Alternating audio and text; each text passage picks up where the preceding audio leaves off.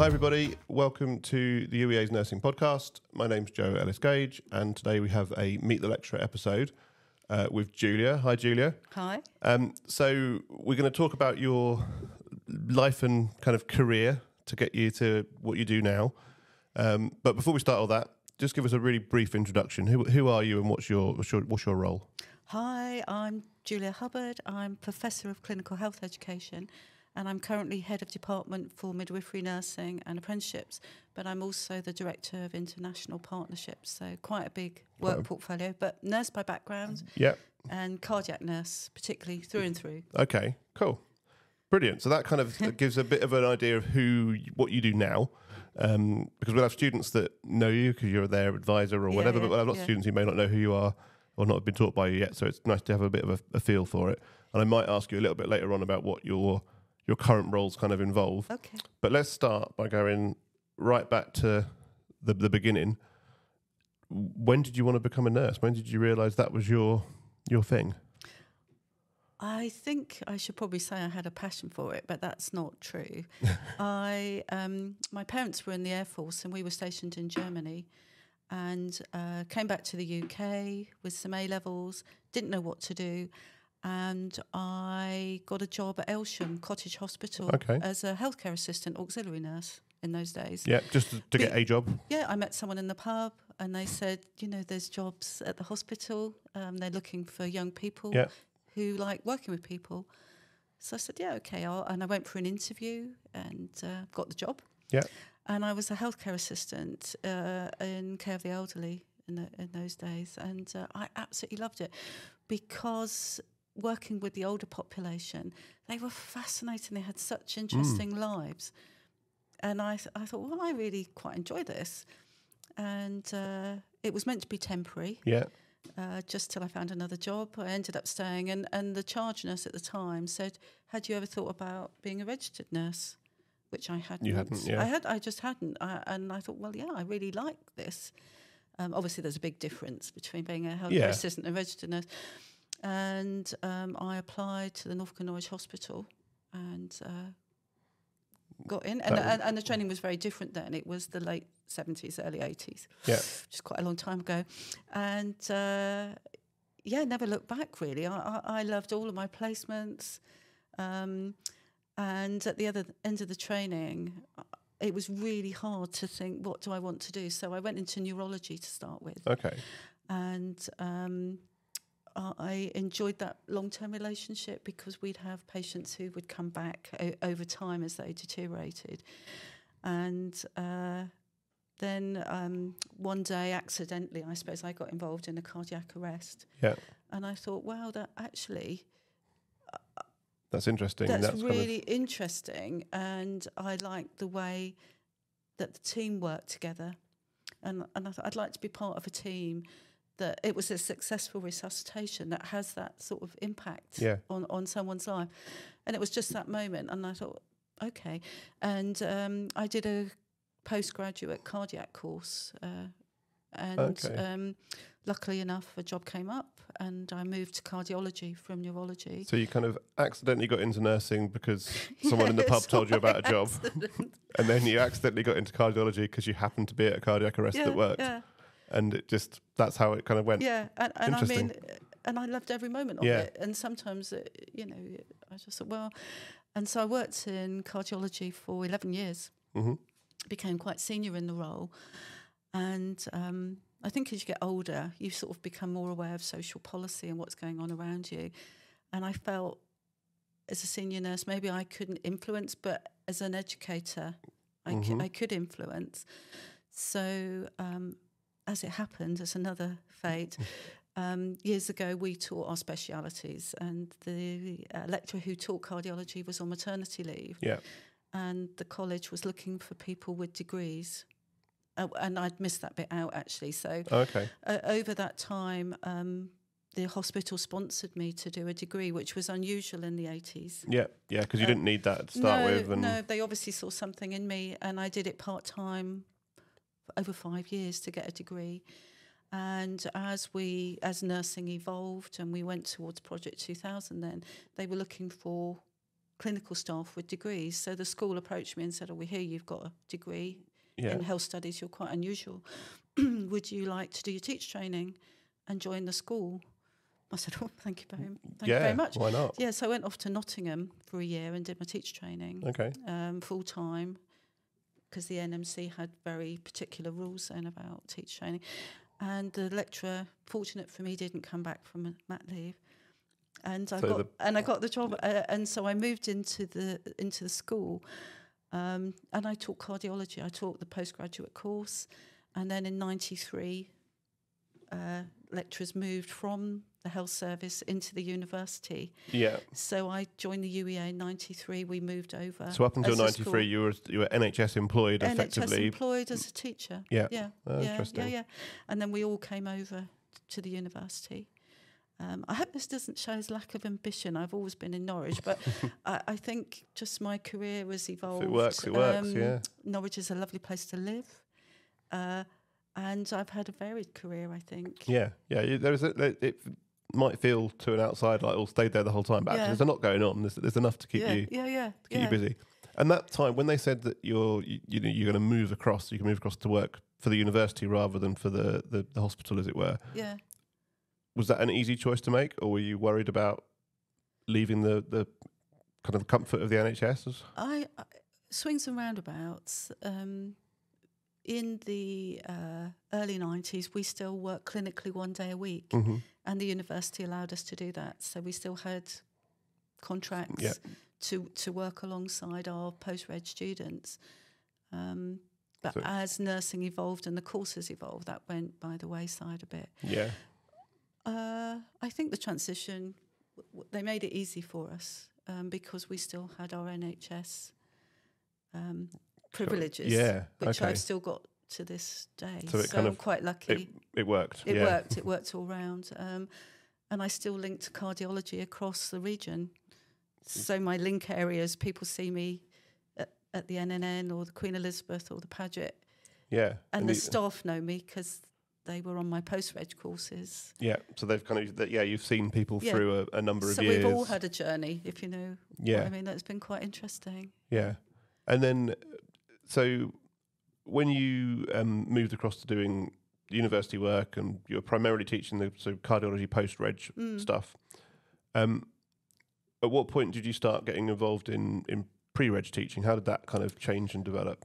For Project 2000, we went to diploma level and then we went to degree level.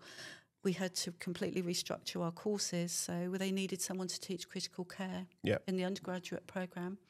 I said, I think that's for me. I'd love to do that. And I did that for 5 or 6 years, and then I got the course director role as adult course director. That went well, I enjoyed that. And then I became director of pre-registration nursing. Yeah. And then I just kept thinking, what can I do now? Yeah. And I think one of the real things for the university, and I see it in all of us, is most of the posts are rotational. So you never have a dull day. So you can change your role. Yeah. And it's like starting a new job. Yeah, but still in the same place. But still in the same place. So that's what I've tried to do. I think I just had last week my 30-year award. And I thought, actually, I still feel as motivated and as enthused as when I joined because of this ability to change direction every few years. Yeah. And the central point of that is the students. I'm just in awe of them, really. They're and also they keep you young. I think the conversations you have in class, and you're always learning because you're always looking at things from different points of view. Yeah, and I guess that helps the movement of us as staff. Also helps the students because they haven't got someone who's been teaching the same module for 15 years. Yeah. There's always that development. Yeah. So I still keep my hands into post-reg. I now teach Burns module twice a year post-reg. But I still keep my cardiac links. And a few years ago, I went off to Warwick University and did a business degree, an executive MBA, because I was at that point director of new business. And when I but how can we diversify as a university and make what we do interesting and attract a wider pool of students, and how can we work with the NHS in a different way? So there's so many opportunities to diversify. Yeah, so you wouldn't have thought when you were told about an HCA job in the pub that you'd be then doing a business degree that links into all of that later on. It's so diverse, isn't it? Yeah.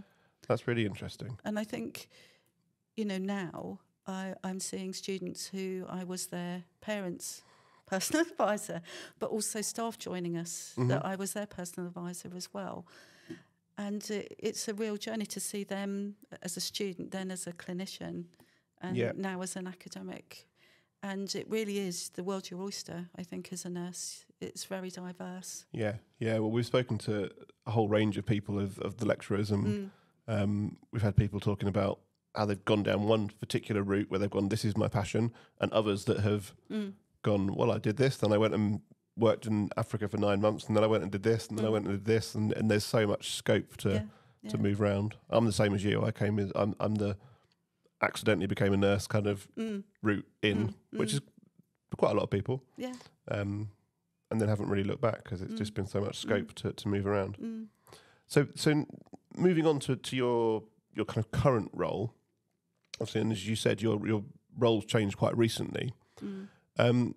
Tell us what that involves. What does for the students, they kind of know what someone like me does because they see it a lot, and they can't avoid me on lots of teaching, but they might not know what your job actually involves and what you do. So as head of department, I'm responsible for all the programmes, so that's midwifery, nursing and apprenticeships. I'm responsible for staffing the courses, making sure we've got the right staff in the right place with the right skill mix, that staff are happy, that they like their jobs, that the curriculum, that we respond to the student voice. And I think that's a big part of my role, making sure that the students enjoy their programme and we deliver what the NMC want us to and what our NHS partners want us to. So it's a big role, and we're currently looking at our curricula, because every year we gather student feedback. We love to have that, and it informs what we do. So that mainly curriculum management, staff management, and I hate to use this word, horizon facing, but looking now, we've got the NHS workforce plan. That's been fantastic. So we sort of know, we've never known for a long time what the government really want, but we know probably, where they want the education to go for the next few years. So we can plan accordingly. So it's very exciting. So you kind of, as well as overseeing all of us and all the students kind of keeping it going, it's that developing and changing and moving forwards bit, because I guess no 1 year of the course is ever truly repeated in exactly the same way, never, because we always develop and change. And as the NHS changes, we need to change. And I think we're really good at that here. We really listen to the student voice and are open to feedback, which makes us, good place to be, really. And then tell us about the international role of yours. Yes, so that's that came off the back of being the director of new business. I started to work internationally and develop bespoke education, and we'd started to develop many international partners with a view to having a global footprint and, our UEA students going out into the world, because nursing, we all have the same problems, and unfortunately a little pandemic got in the way, and so we had to pause that.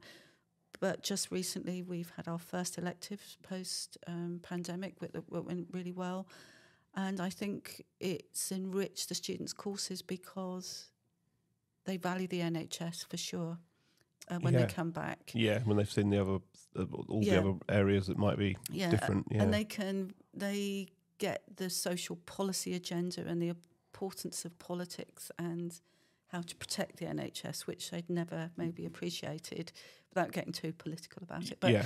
But also culturally they get exposed to different nursing practices and think, well, why don't we do that? So there were some really good examples. So our partners are now ready as well. They're in the same position post-COVID. And so we're getting to a point where we're starting slowly with students first and staff first out across the globe to enrich what we teach as teachers, but also for students to bring back to the NHS that cultural competence. And then that will blossom into joint research projects. And we've already got some, potentials with children and Thailand exploring different work practices with autism. So I think you need to make those links because we're all struggling with the same health conditions, different causes, but then how do we solve them? So that's been really exciting and a real privilege. I think I don't even really consider that as a job. I think it's such opens your mind.